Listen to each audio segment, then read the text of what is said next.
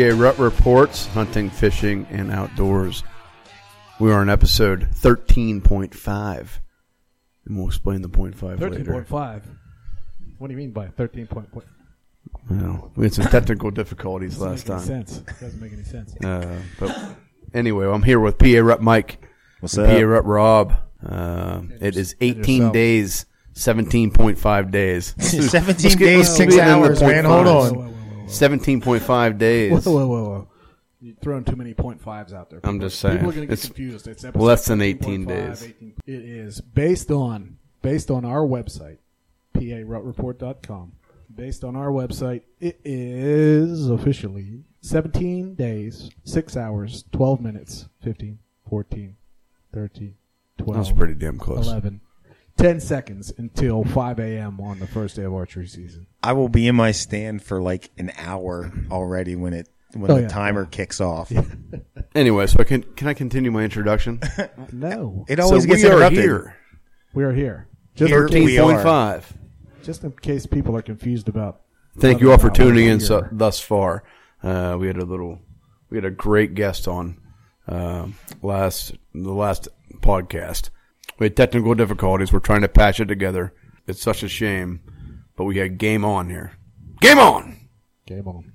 Such a shame. Game on. It's a shame that we had the difficulties we did, but great guys that we had on here. Hopefully we can patch something together and make it happen. No, we'll say this. We'll say this. This is episode 13.5, so the pure episode 13 will be a hybridized version of our podcast. So there's probably, of the hour and 5 minutes of audio that we have, there's probably half hour's worth of, and it's basically Sean from Game On talking, of good quality footage. Well, that's good. That we can cut out. We'll make some kind of promo piece that's probably less than 20 minutes long, but is specific to what Game On is and why you should pay attention to it. Ultimately, we suck, and we apologize for that. Hold on. I wasn't here for that, so I don't suck. The 13th episode is really going to suck, but listen to it because no, Sean's a good dude. Don't do that. What do you mean the 13th episode is going to suck? I'll tell you this now. What's going to be the 13th? I would love to hear this. Here. I would rather listen to the 13th episode than any of our 12 episodes before that. Well, he was pretty good. No, based on that's why I was so disappointed. Based on this, the 13th episode will be completely unique in relation to what we've done up until this point. So we've done 12 episodes of a podcast. They're all an hour long. They're all touch on 4 or 5 or 6 subjects. All have 2 or 3 guests. So this episode 13 will be a hybridized version of that where it's specific to Game On. So it's like a promo piece for Game On. But what Game On is, so people know what Game On is it's a guy who is specializing in cooking wild game, cooking preparation. Cunning wild game? Cunning. He's out there and it's like walking through the woods. It actually makes sense, but it's like... Is that Sean Bailey? Sean Bailey. Game On. Game On. So, anyways. Game On.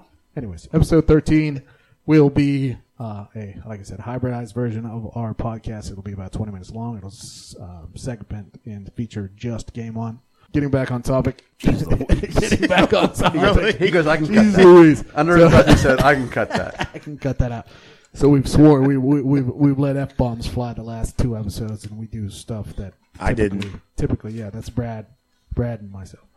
So typically, we try to keep it clean, and we'll keep it clean because we can now edit out stuff. But Brad's over here with is your headset done? Is it? Yeah, it's done. you were like performing surgery. There was surgery going on. We are a poor online on the internet. We're very real in relation to if you could see what we're looking at right now. The amount of bush cans across the table, the disparaging headsets that were probably 5-6 years old. Brad's tearing his ears off his now, trying to get it to work. It's working. We spent the last 40 minutes banging our heads against the wall trying to figure out why we couldn't record correctly. But here we are, episode 13.5. We're talking about the first day of archery season. 17 days, 6 hours, and however long. We're going to get off the whole... I'm going to cut you off, PA Mike. I'm going to cut you off. Oh, imagine that. Wow, like that's never happened. Yo, listen. Oh, ouch. Yo. Your stuff was good, but I'm going to throw a plug out for ourselves. Oh, there we go. And primarily for me, PA Rut Rob, because I'm the only one that's done it yet. Other people will eventually, but we have a blog. Go to PAReport.com. He's a blog hog. Go to the blog. I am a blog hog. There's 2 on there. But we're going to be writing here over the next couple of weeks in relation to what's going on around. We have. Yep. I always experts. thought I needed to go back to college. We have experts. We have experts. Experts in what? In everything. Everything. We have experts in everything. So look at our blog on a regular basis. We'll be pushing it out via Facebook. We'll also push it out to anybody that goes on our site and signs up for a Rut Report.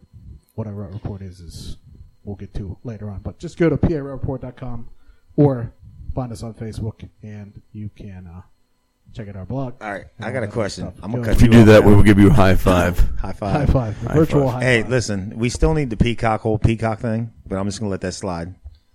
I got to give a shout out, Brad. You'll appreciate this. I got to give a shout out to GI Justin. He had to leave us tonight. He has to be up for work early. We had some technical difficulties, but as far as the bow tech work, I know he put a new string on your bow, got you sighted in, dialed in tonight. How are you hitting? It went really well. I shot 6 arrows at 20, got me down to where I needed to be, moved out to 30, shot a really tight group there. It actually went very, very simple. I couldn't believe how easy it was. Very, very simple? Yeah. It went very, very simple. Sorry. We had some technical difficulties tonight. We're a little later than we expected. Brad's having some technical difficulties in his mind. But anyway, it was much more simple than I thought it was going to be with a new cable, new string. Way more simple. New sight. Adjusting everything. That's a nice site you went well. By the way, that's a nice site. Very nice site. Episode 13.5. Way more simple. Yeah. That's like the... Way more That's simple. beautiful. You guys are killing me. No, but I want to give Justin a shout out for that, man. Yeah. He set me up and came in here and my arrows flew true and I was hitting the target where I needed to be. It was very, very simple. Well, simple. I'll say the simple out there again. We need to get a thesaurus. We'll get an online thesaurus so you can look for other words similar to simple, but a little bit different. So we'll go. Yeah, we'll say thanks to GI Justin for being here for the last 3 hours with us. We were shooting bows. We're hanging out. We're trying to make our stuff. 2.5 hours of trying to get the podcast right. So we got some business taken care of. We got some business taken care of. Shout out to GI Justin. He is our resident archery expert. It is almost archery season, as we said at the beginning of the podcast, and I'll update you now since it's riveting. We are 17 days, 6 hours, 4 minutes, and 40 seconds away from archery season. Are you guys like me? Listen, this cold mornings when you wake up, it's like the anticipation is finally, the switch has been flipped in the anticipation of, it's almost like Christmas morning, the first day you're legally allowed to go sit in your stand. I believe that is instinctual in humans. I believe that's instinctual. If you look at evolution and you look at the way hold on. If we look at humans, what? if you look at the way humans have adapted over years, okay. So hunters, you're a hunter. He'll cover his butt up real quick. You're looking at the picture hundreds of years ago when you had to rely on your ability to hunt. So you were in tune with the seasons. You're in tune with the moon. You're in tune with everything that affects. You were in tune with your stomach. Yes, that as well. I mean, so getting back to it. I think when the weather gets a little bit colder, especially in those that like to hunt, myself included, there's a boost in adrenaline. There's a natural boost in adrenaline when you feel like that season is coming, and it probably is 17 days, 6 hours, and not that far away. Back to surgery for Brad. The headphones just blew up. Yes.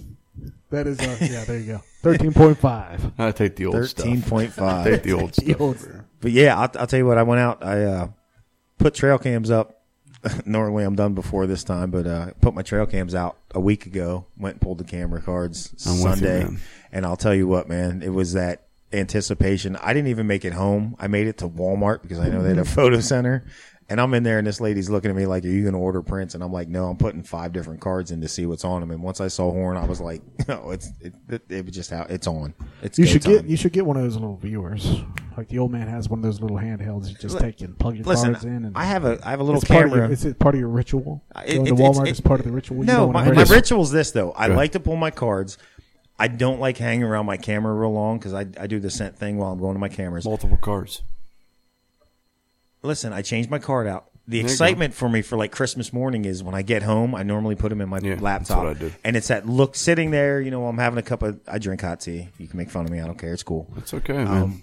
You drink tea all you want. I like my gourmet hot tea. I'm a tea drinker. Listen, I go to Bedford, PA, and I go to this little tea shop, man, and I get this Scottish breakfast blend, and I'll tell you what, man, I like to sit there and enjoy my tea, hang out with the dogs, and while I'm looking through these pictures, it's like Christmas morning. You take that straight up, or? Nah, put a little bit of sugar in it. A little bit of sugar. I'm sweet like that. Just a little bit. A little bit of soy milk. Anyway. No, I don't put milk in it. I was trying not to. Robbie brought me into this. I know. Rob brought me into this. It's cool, though. I apologize. But it's that anticipation excitement of seeing what's on the card. And sitting there with a viewer, I don't know. Some guys do that, but I don't like to be around my stand sites or my camera sites for a long period of time. So what you're saying is you are so excited at the point of extraction that you could not walk an extra 400 yards away from your stand to put the cards in the viewer. No. I'm telling you, it's why would you when you can put a new card in? You just switch it out. It's my gig. You're I misinterpreting understand what I'm saying. what you're I'm good with Robbins. But I get to the truck, and here's what it is. It's that buildup of anticipation of I jump in the truck, I load my 4-wheel up, jump in the truck. I'm driving home, and in my mind, I'm wondering, do I have a good setup? Do I have a good stand site? Do I have a good camera site? And then when I get home, I can actually sit down, and while I'm looking at it, I can go over in my head where are the deer coming in, what are my pictures am I looking at? I can put all the pieces of the puzzle together. You know what the greatest thing is? Whenever you go pick up a trail cam that you set over an old, they scrape it up every year, and you set that thing there, a week and a half in advance, it's coming. And then all of a sudden you go back to pick up the memory card, and there's a scrape in front of it, and you're like, oh, man.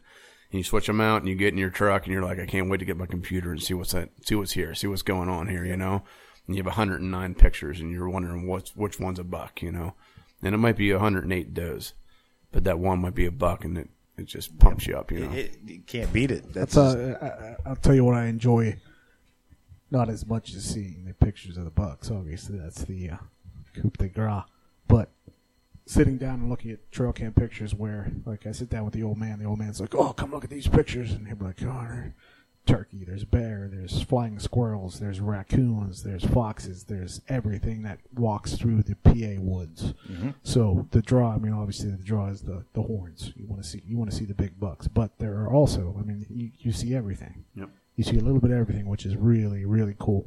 Yeah, I got a really big bear on the trail camera up at camp. Is that the one you were showing me earlier? Yeah. It's a big boy. That's a big boy.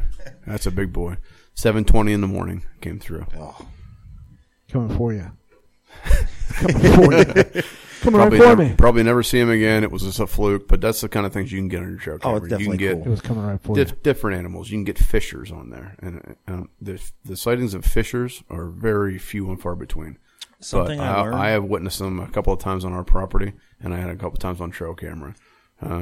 Awesome animals, but a lot of people won't see them.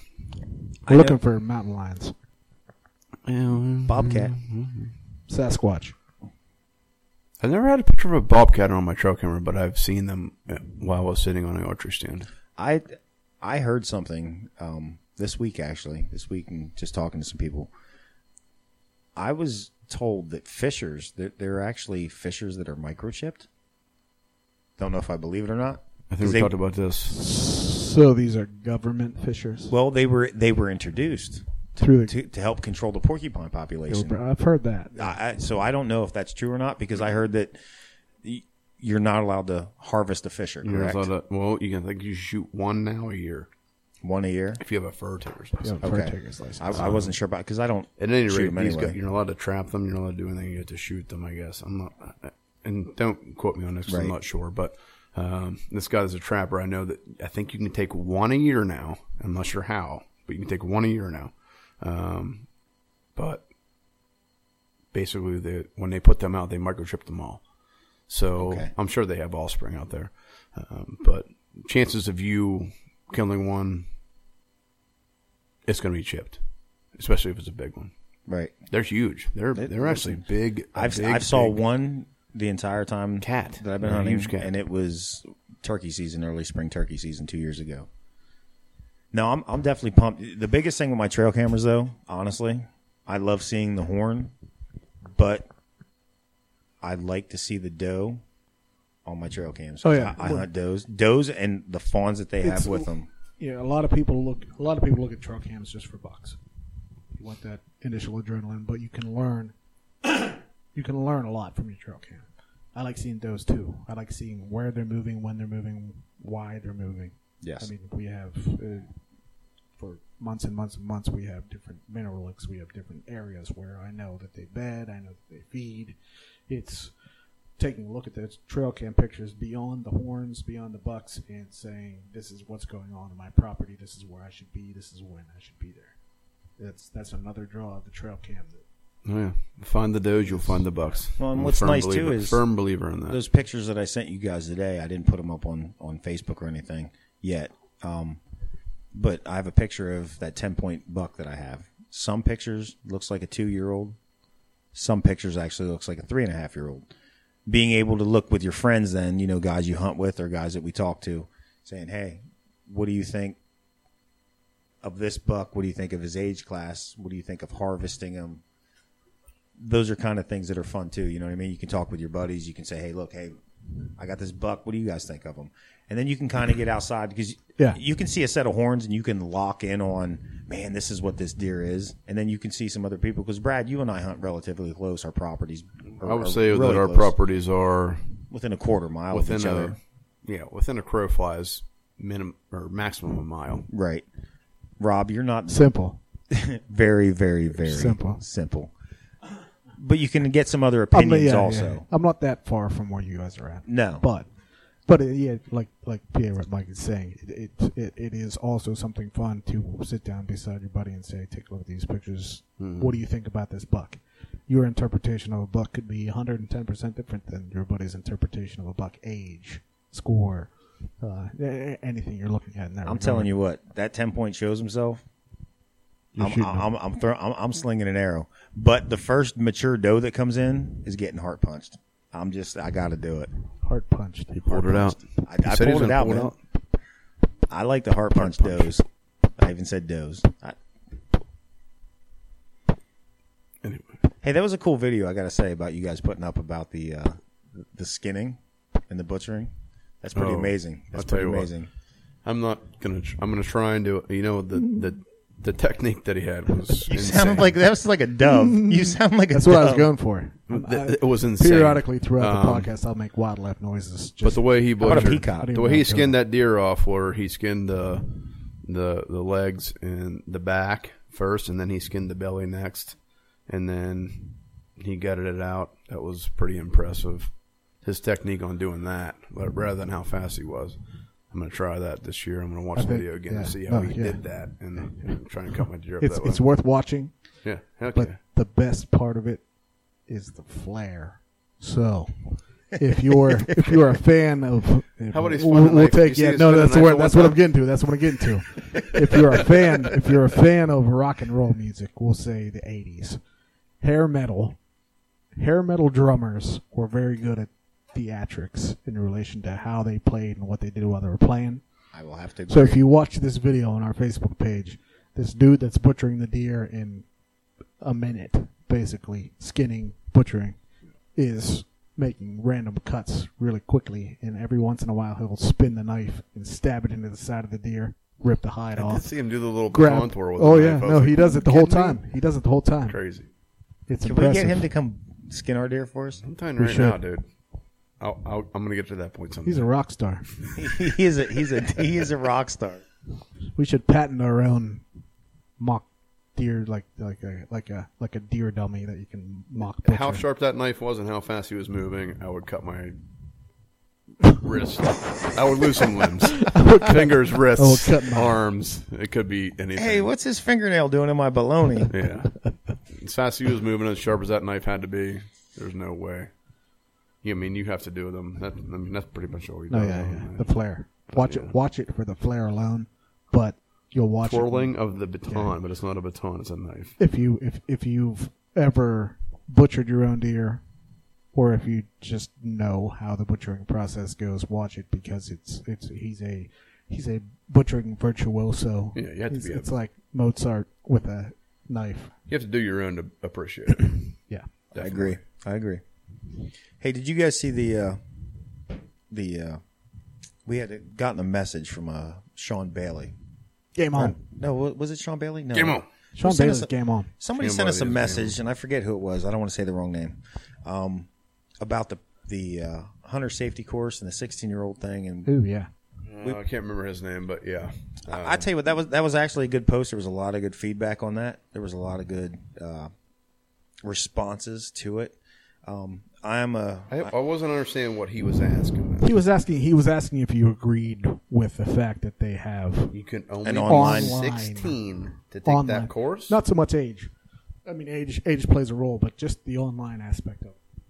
He made mention to the age range, which is 16, but it's like I said, it's more the online aspect. Why would you attempt to do something like that online?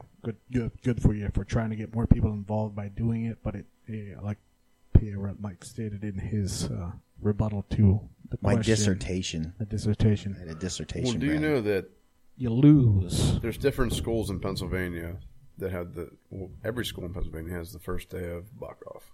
First day of rifle season is off. Really? Yeah. No, it's a statewide holiday. It is. Yeah. Yeah. And the first day of rifle season is a lot of schools. Public schools in Pennsylvania. Public schools in Pennsylvania. Yes. That's the first day of buck season off. Yes. Yeah. The original question I'm was old, man, so the original question was asked to us by a gentleman by the name of Sean Golden. I had the Sean part right. Sean Golden from Uniontown, Pennsylvania. Listen, shout out, Sean. So a lot of schools. We're talking about school. Not a lot of schools, but a lot of. We're just going to say schools. Let's just make this Take very, the very, very let's simple. make it simple. Take the first 2 days off. I didn't want to put anybody in a category, but take the first 2 days off for rifle season. Glendale School is one of them. Go Vikings. That's where G.I. Justin went. They take the first Monday and Tuesday off. They are off the first Monday and Tuesday. But Hollidarsburg School District's not. Are you trying to get to the fact that you would like schools I'm just to saying implement? that I think are you trying to get to the fact that you would like schools to implement hunter safety courses in the same manner that they institute drivers ed courses and yes, but I would say not the schools that don't have a mass population of hunters. Oh yeah. Like Glendale, for instance, has that area alone has a mass population of hunters. All the kids in there, girls included. All of the kids. I would say a lot of them. I think what it's not that many. I think if we had a bullet point right now, we would be there. That's where I think what PA Rut Brad is saying is, for schools throughout the state of Pennsylvania, okay, school districts throughout the state of Pennsylvania with a high volume of hunters. There you go. A high volume of hunters.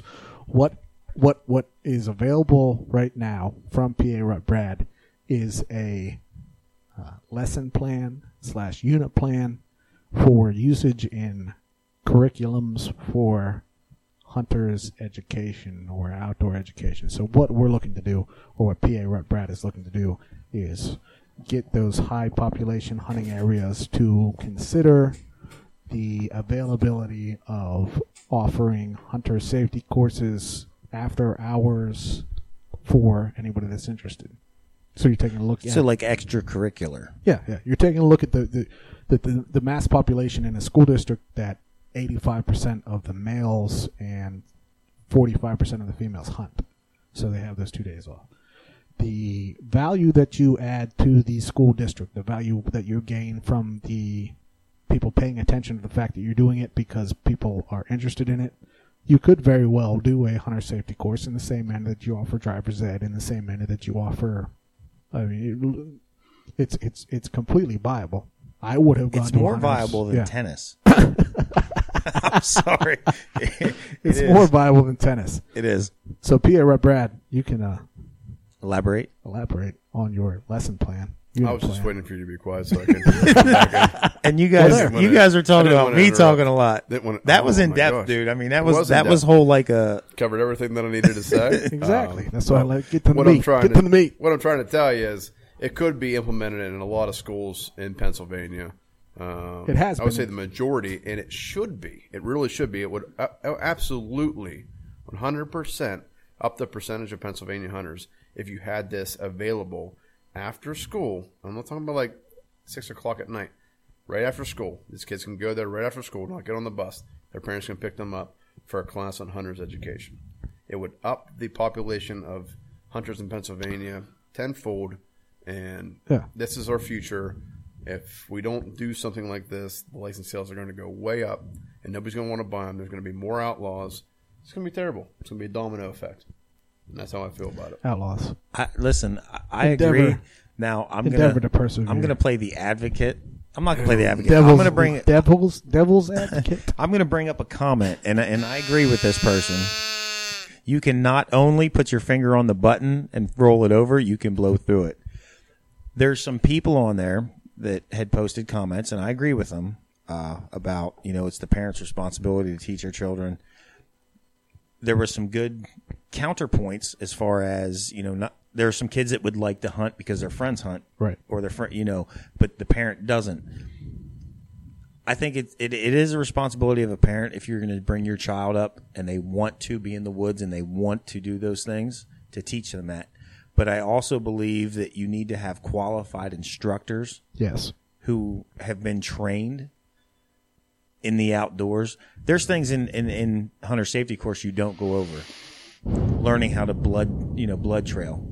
How do you get on a blood trail? What do you look for? What kind of sign do you look for if you lose a blood trail? Leaves being upturned, different things, scouting, tree stand safety. There's a lot of things that, we take for granted. You go buy a tree stand. What do they give you? They give you a DVD and they give you a harness that will feel really uncomfortable when you set it up and put it in a tree. Yes. People do not understand, not everybody understands how to set up a tree stand, how to do these things. I think the course needs to be a little bit more in depth, and I think if you did it in that school type setting, you could actually touch base on a broader aspect of even the outdoors, identifying plant species, identifying tree species, identifying animal species. So you think that it should be more of a outdoors course, and at the end of it, you acquire your hunter safety permit? Yeah, because you think of us as hunters. We're not just out there hunting. We are out there being stewards of the outdoors, and we're out there to learn the outdoors. Yes. We need to pay attention to, forest crops, and we need to learn, you can't just go in the woods and start cutting down trees to make shooting lanes. If you own a property, you're not just going to go in and start whacking trees down. Brother Roy and I have talked about this a little bit. You want to selectively do what's best for the forest and what's best for the forage of the animals, and there's things you can do and there's things you shouldn't do. I don't think you should just go out there and dump a bag of corn. Things like that. Agree. Yeah, I think this is a topic that we'll come back to after our break because we're going to take a break right now. Oh, we're taking a break? We're going to take a break right now. Can we take a break? I think we're going to take a break. Okay. That's simple. Well, whenever you start the music, I'll close out. You want music? You can give me like a signal, like a hand signal, like Navy SEALs do. There you go. We got it. So we're going to come back. We're going to come back. We're going to come back. Okay. We're going to come back to the hunter safety course and the opinions of us here in a couple of minutes. So you can talk about that was the signal. I saw the signal. That is loud. Sorry. It'll work. That's intense. You'll You'll pick over the next couple of You have been listening to Rut Report. Hunting, fishing, and outdoors. PRUtreport.com. 13.5. We're back with you. Episode 13.5.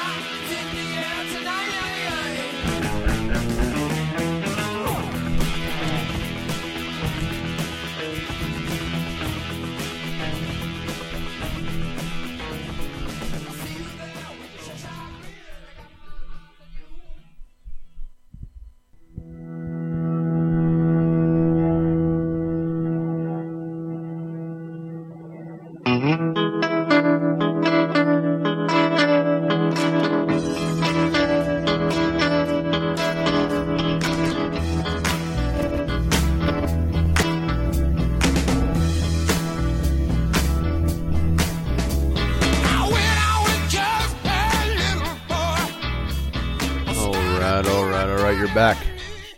It's the Rut Report's Hunting, Fishing, and Outdoors, episode 13.5. Part 2. We're here Part 2. Still here with Rut Mike, Rut Rob. You say that like we shouldn't be here anymore. We're still here. I want to do this by myself. Keep it simple for us, Brad. At any rate. Very simple for us. I apologize for not putting my words together in the first part, but we've been sitting here for 2.5 hours getting our headsets and our microphones dialed in correctly. And is your headset still broke? If we could be sponsored by Bush, we'd be making a lot of money right now. Brad's brain. Half of your headset's on the floor still. Yeah, my headset's on the floor. At any rate, so technical difficulties with thank you for brain. tuning in. We're going to bring you back with the whole hunter's education system idea, whatever. So, as a summation of what we were talking about before we took a break, the availability of hunter safety courses for kids who otherwise would not be able to take them. The initial discussion was started because of a gentleman who brought up the question of why are they offering hunter safety courses online? Also, why is there an age stipulation with it? A gentleman named Sean Golden, Uniontown, Pennsylvania. Thank you, Sean. Good question. Sean Golden. So that's the reason we're continuing the conversation. So we're talking about possibly influencing school districts throughout the state of Pennsylvania to consider offering hunter safety courses and or outdoor related courses for students who are interested can be an after hours after hours scenario similar to driver's ed courses and or. Speaking of driver's ed courses, that was our core sponsor, Bush. But no, head for the mountains. If you're looking to influence, we'll say this: if you're looking to generate revenue, which is the underlying meaning for everything that happens in the world, if you're looking to generate revenue, if you're looking to continue interest and you're looking to garner an audience, the state of Pennsylvania wants to sell hunting licenses because those hunting licenses go towards conservation, they go towards all kinds of different things for state funding. It would be foolish not to take the largest audience in the smallest area in one scenario and capture as many as you can. And that's in a school atmosphere. It's in a school atmosphere. The local school should be the hub of everything that goes on in the community. Why not have a hunter safety course at a school? Why not? Well, that's the thing. If people would protest, they would say, we're not having this nonsense in our schools. We are this, that, and the other thing. But the bottom line is your kid doesn't have to attend it if they don't want to. Quit being butthurt. You're hurting your community. Oh, we got butthurt dropped out. You are actively. Do you know what I'm saying, though? Yeah, it's unbelievable. To protest or to argue against or to fight against. Cry. That aspect of. You can. I understand if you don't want animals killed. Okay, I understand that. But your only focus is, you're killing an animal. Okay, your kid doesn't have to attend. Well, then not only that, you're shooting a deer. Okay, I'm shooting a deer. Well, okay, I'm shooting a deer. I'm stepping on a spider. I'm hosing down a bee's nest. We talked about this. Yeah, we talked about this a couple of episodes. It's purely contextual in relation to how you were raised. Racism. Everybody talk about racism. Oh, racism. You learn racism. You're not born racist. Nobody's born racist. You're not born an anti-hunter. It is how you're raised. It's what you're taught. It's what or what you see on TV or research on the internet. It's how you're influenced. It's not. It's you fighting against it is like fighting against education funding. Well, and the sad part is, from a management standpoint, the Game Commission's goal, as far as doe license allocations and hunting licenses, is we are the largest effort to help control the population in the state of Pennsylvania for the game that is allowed to be hunted, for harvestable animals. What happens is, and I'm a big proponent of, if you buy a doe tag, you buy a buck tag. If you do not harvest, if you harvest, you have to turn that tag back in. You have to send the tag in, because if you don't send the tag in, what happens is when they go to do the numbers for next year for the allocations for licenses, those numbers are up and down based on what's reported.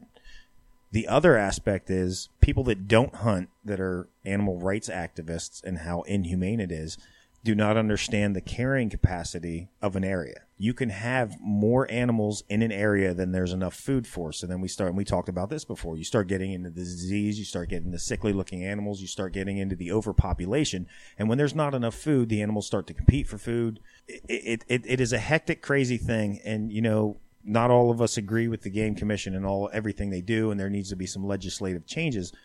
But in that, they're doing somewhat of a good job in the sense of they're trying to manage what we have. Yeah. Another aspect that people don't take into consideration. Don't harvest your own animal. Don't fill your own freezer. They have seasons for a limit. By all means. Or for a reason. For a limit. They have a limit for a reason. Simple, Brad. Just keep it simple. By all means, please go to the grocery store and buy your meat at the grocery store where they make it. I saw that article. Where they make the meat. They make the meat at the grocery store? Oh, of course they do. Are you serious? Oh, yeah. What have I been missing out on? Manufactured. Listen, I love venison. I love duck. I love goose. I love squirrel. I don't get out. I'm not able because of work. It's tough to get out to hunt small game as much as I used to. But do I survive off of what I hunt? No. Do I eat what I harvest? Yes, I do. Yes. I do not throw away meat. I'm not a person anymore. I went through the killing phase in hunting, and this is something I'd like to talk about on a later podcast. I think as hunters, we all go through stages, and I think one of those stages is the killing stage. Oh, yeah. Young adrenaline. It happens.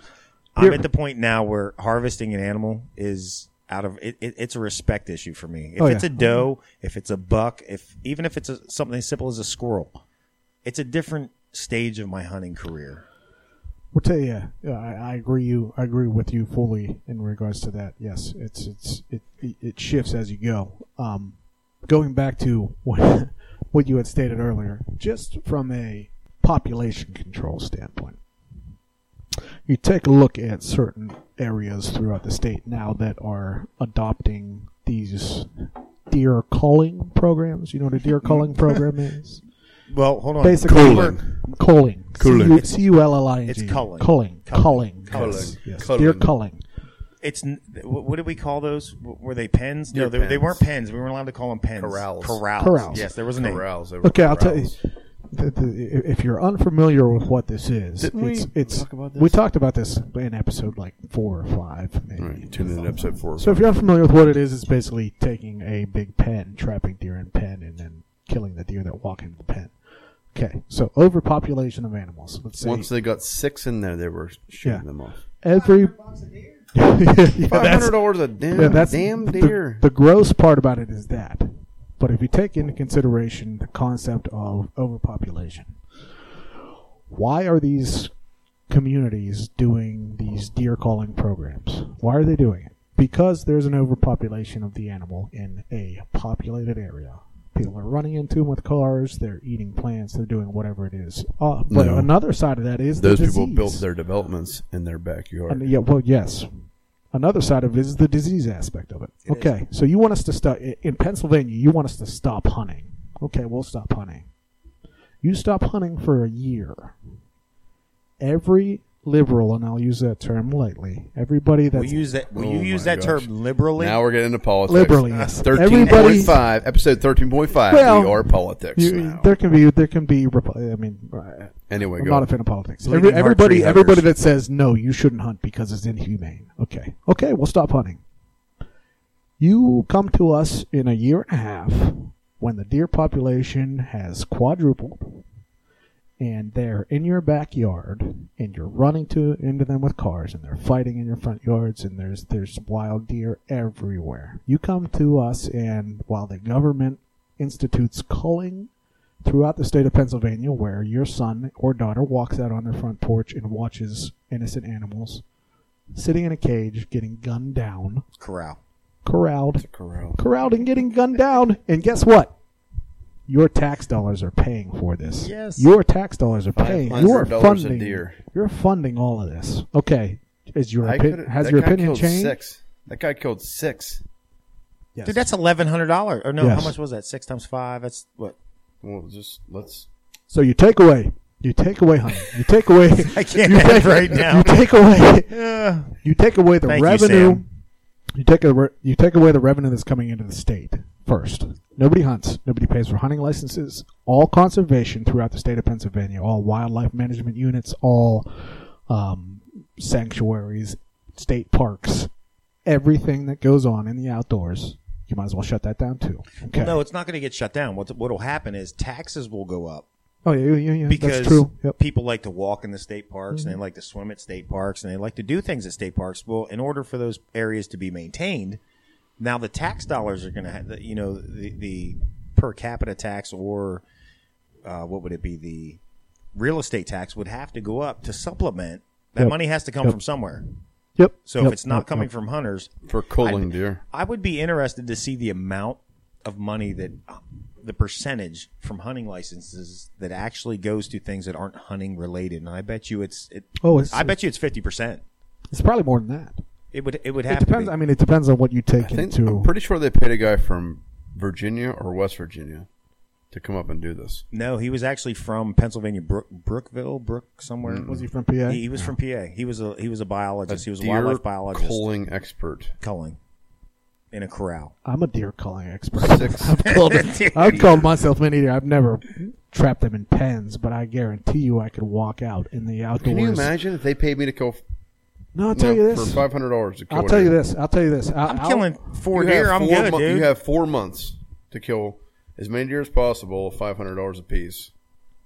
I'd be a millionaire. Yeah, I'd be good to go. I'd be a millionaire. I've seen you guys. I've seen some of the trophies. I'm just saying, you guys might make a couple $100, but after that, I'm just. It was a joke. It was a joke. It's sheer numbers. Here's my other issue with Sheer that. Numbers. You are not deciphering about what you're killing either. Right. I mean, okay. Do you want to take out the older animals in a herd? Do you want to? You start shooting all the young ones.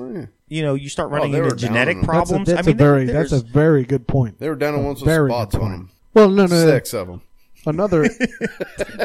Listen, the ones that have spots are kind of tender. That's some tender meat. I can't really. It's tough for me to get excited about this conversation because this guy killed. He had corrals. He had. Oh, you go back to culling. But wait. He killed 6. To cut you off. But there was some sabotage and stuff going on. To cut you off real quick. Another good aspect of what Pierre Mike just brought up. Technique. Another aspect of what Pierre Mike brought up is the majority of ethical hunters and the way that hunting licenses are issued and antler restrictions and all kind of the sheer fact that you can't just walk outside and shoot any deer that walks past you. There's reasoning behind that. There's reasoning behind that from a not only an ethical standpoint but a management standpoint, a preservation of that animal standpoint.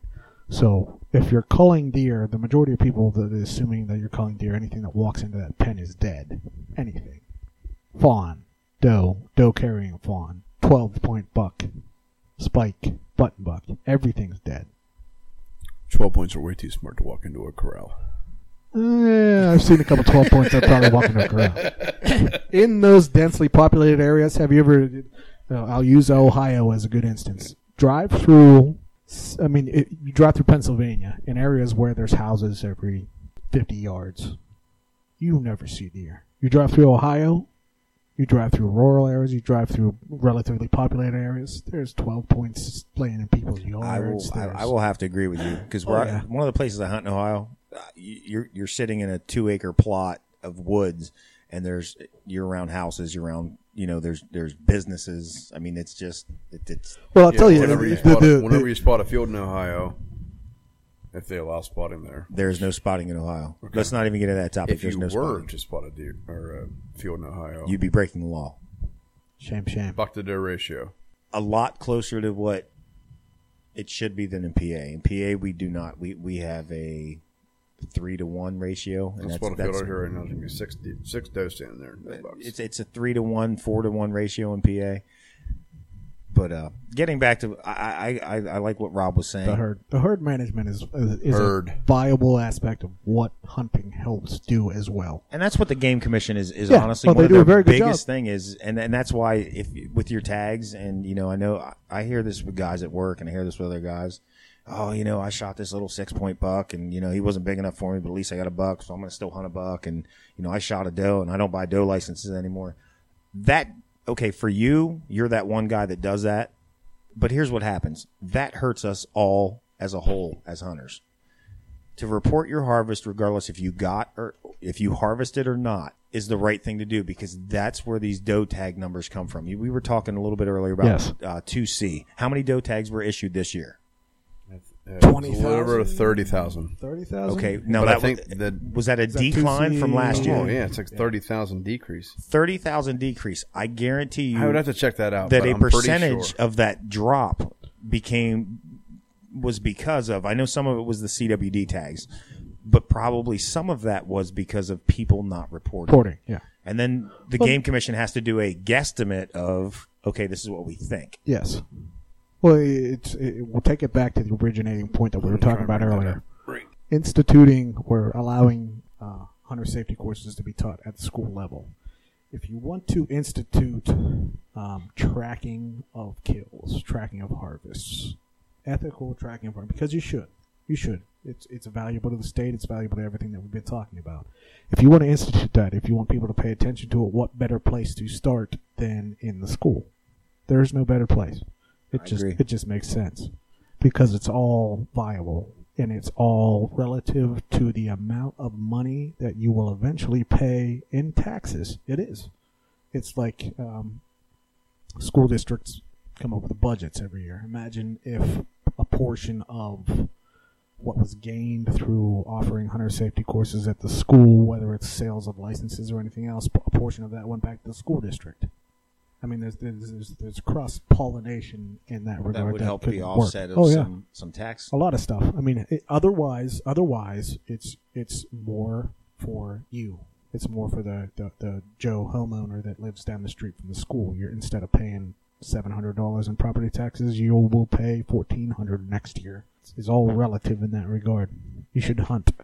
And the aspect of and also the aspect of more than a 2-day course or a 1-day course for a hunter safety course, which I understand the basic principle of it, and I agree with. Oh, yeah. 100%.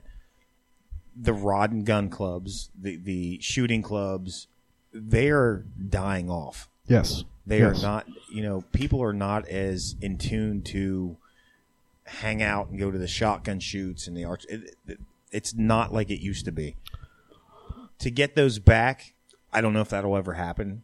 No, it never will, because as a society, we're lazy. Yes. All these kids are lazy. Completely agree. All the parents of the kids are lazy. Nobody wants to take their kid outside. Nobody wants to hike. Nobody wants to camp. I'll buy you a video game.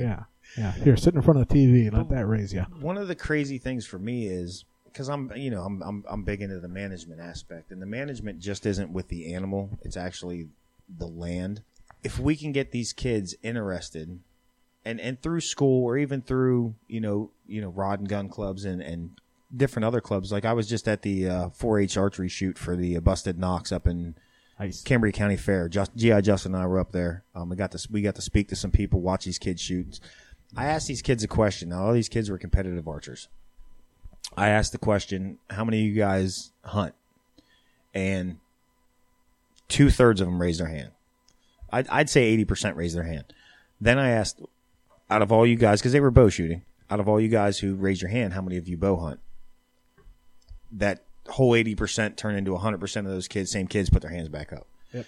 I was able to share with them, the sport of archery, they're our future. They're the next generation that's going to carry the tradition. They're going to carry the values and the morals of what we love to keep going on for their future generations. But on top of that, I was able to talk to them a little bit about being the stewards of the outdoors. And that's when you're fishing, when you're hunting. You can teach your kid to go out and how to handle a gun. You can teach your kid how to cross a fence or go around a log. We can teach our children that, and we can teach other people that. But things that you don't ever really think about is, how often have you walked through the woods and you see trash on the ground? Do you stop and pick that piece of trash up? And teach the person you're with, even if it's a buddy of yours, and they look at you like, well, why'd you stop and pick that bottle cap up? Because you know what? It's been here for 10 years. It's still going to be here for 10 years. You know what? I'm doing my little bit of a part. Yep. those are the things beyond the hunting aspect and the harvesting of an animal that we need to teach our youth, because agreed, those are the things we don't talk about in a hunter safety course. The gun safety is important. They don't teach it really anything. The last hunter safety course I was at, it would have been 5 years ago with my youngest son. He's 18 now. They touched on archery, and everything they touched on archery was all the material was old and outdated. It was from the 80s. I guarantee it's archaic.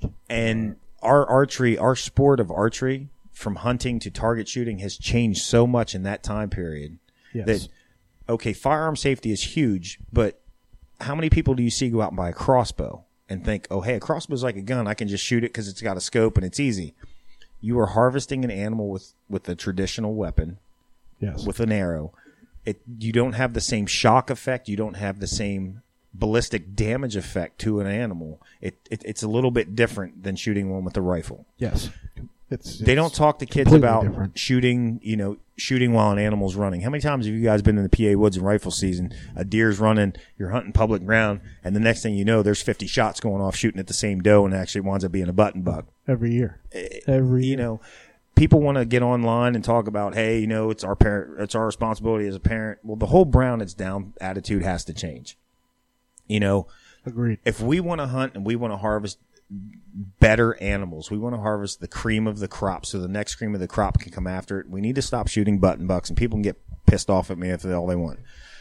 We need to stop shooting button bucks. If you're a kid and you shoot a button buck, dude, rock on. Yes. You know what? Shoot whatever makes you happy because you're young enough. But when we get to be an adult, we need to become the stewards. It's not completely the game commission's. It's our responsibility. Yeah. So you know what? We need to stop the brown it's down. Stop hey, I'm shooting at it when it's running.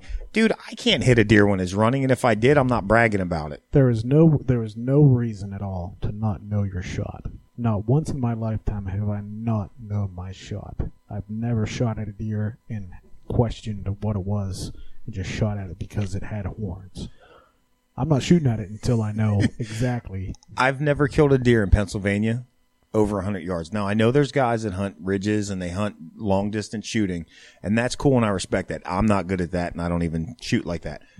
But when you talk about the reality of hunting in Pennsylvania big woods, the shot over 100, maybe 150 max if you're hunting a field. I 100% agree.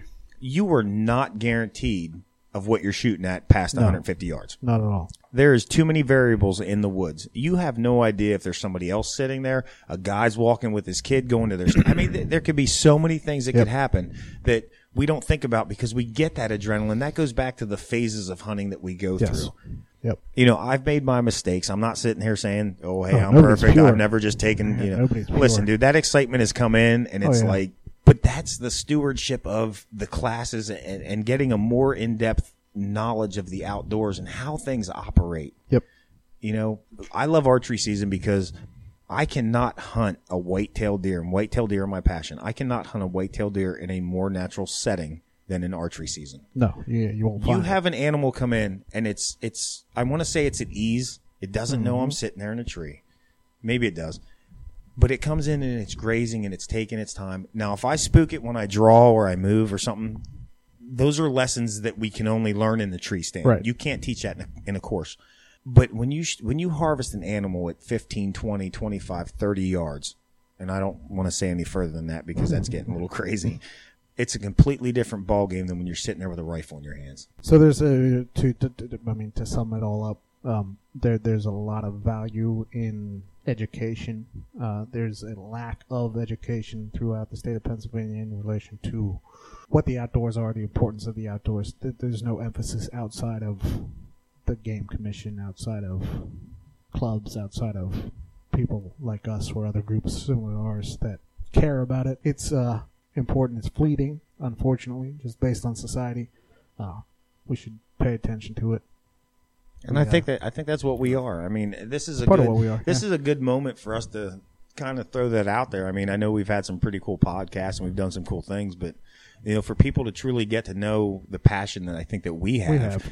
We love to hunt. We love to be in the tree stand. We were talking about early season archery, but our passion is the future of this sport, because for us to enjoy it in our later years, we need the younger generation to know what they're doing and to be respectful and to have that passion that we had. That's our tagline. Our organization, PA Rut Report, is dedicated to strengthening the tradition. Your interpretation of what the tradition is can be different, but ultimately it's outdoors. The value of the outdoors for the individual. And those individuals need to be our youth. You pay attention to what they learn, how they learn, why they're learning it. I know you guys are. I know you guys are campers, right? You guys. Have, Oh yeah. I know Rob probably out of all of us is the most camperish type dude. Camper-esque. Have you ever learned lessons that you can parallel or relate to your hunting that you've learned just through the camping or the being in the outdoors? I'll say yes, and I'll take it beyond. We'll say a step beyond that. I've learned more in the outdoors, hunting, fishing, camping, being outside, than I've ever learned in school in relation to how I live right now and what I appreciate and how I adjust to things that are going on in my life. You can learn more by sitting outside in nature than you can in a classroom to a certain extent. Patience is a virtue is one of my favorite sayings. Patience is a virtue, and there's no better way to teach patience to a child than to have them outside, understanding and appreciating what nature is, what it gives us, what you can gain from it throughout your life. There's nothing better. Patience is important. Patience is waning in our society. Nobody has patience anymore. We're in a fast food society. Yes, everything's disposable, microwavable. I think Brad has had some patience. Good catch. I think Brad has had some patience, and his virtue is about up because he has something up on his phone. I'm interested to see what he has. It just was we were talking about the doe tags. Yeah, how they cut them in some areas and gained them in others, and whatever, and kept them the same. Is this simple? Right around this area, 2C. Cut from 38,000 to 31,000. So that's 7,000 tags that have been eliminated. Right in their back door, 4A, bumped from 28,000 to 30,000. So that's 2,000. So that's about a $5,000 tag difference. 4D stayed the same. That's right on their back door as well. And they bumped the bottom line. They cut the tags down by 30 grand. This is like a money thing. We're still talking about culling. We'll put it in that context. Money. They cut the tags down by 30,000. 30,000 tags. 30,000 less. 30,000 less tags. But yet than they last year. bumped the DMAP tags, the disease management area. Yes. CWD tags. CWD. Yes. But at any rate, they bumped them up. I think from 11,000 to 17,000. And that was the total. All right. So what do we? I mean, so we have. You bump them down that much. We have bump them up here. we have less than a minute.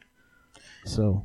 Well, I listen. I think we had. I think this was a very. Yes. I think this was a solid podcast as far as us having a sincere conversation about sincere. It wasn't that simple, but a sincere conversation about hunter education, hunter responsibility. You know, what our viewpoints are. Yes. I think, you got to look. I think our viewers, I think our listeners got to. I was a Brad there for a minute. I think our listeners got a better understanding of who we truly are. Yeah.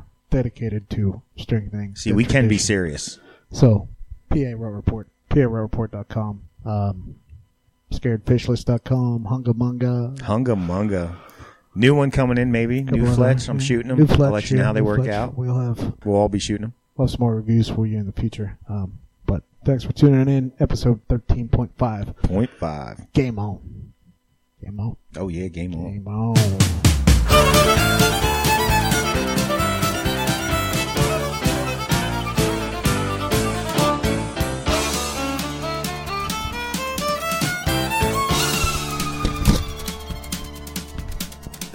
Down to Georgia, he was looking for a soul to steal. He was in a bind because he was way behind and he was willing to make a deal. When he came across this young man sewing on a fiddle and playing it hot, and the devil jumped up on a hickory stump and said, "Boy, let me tell you what.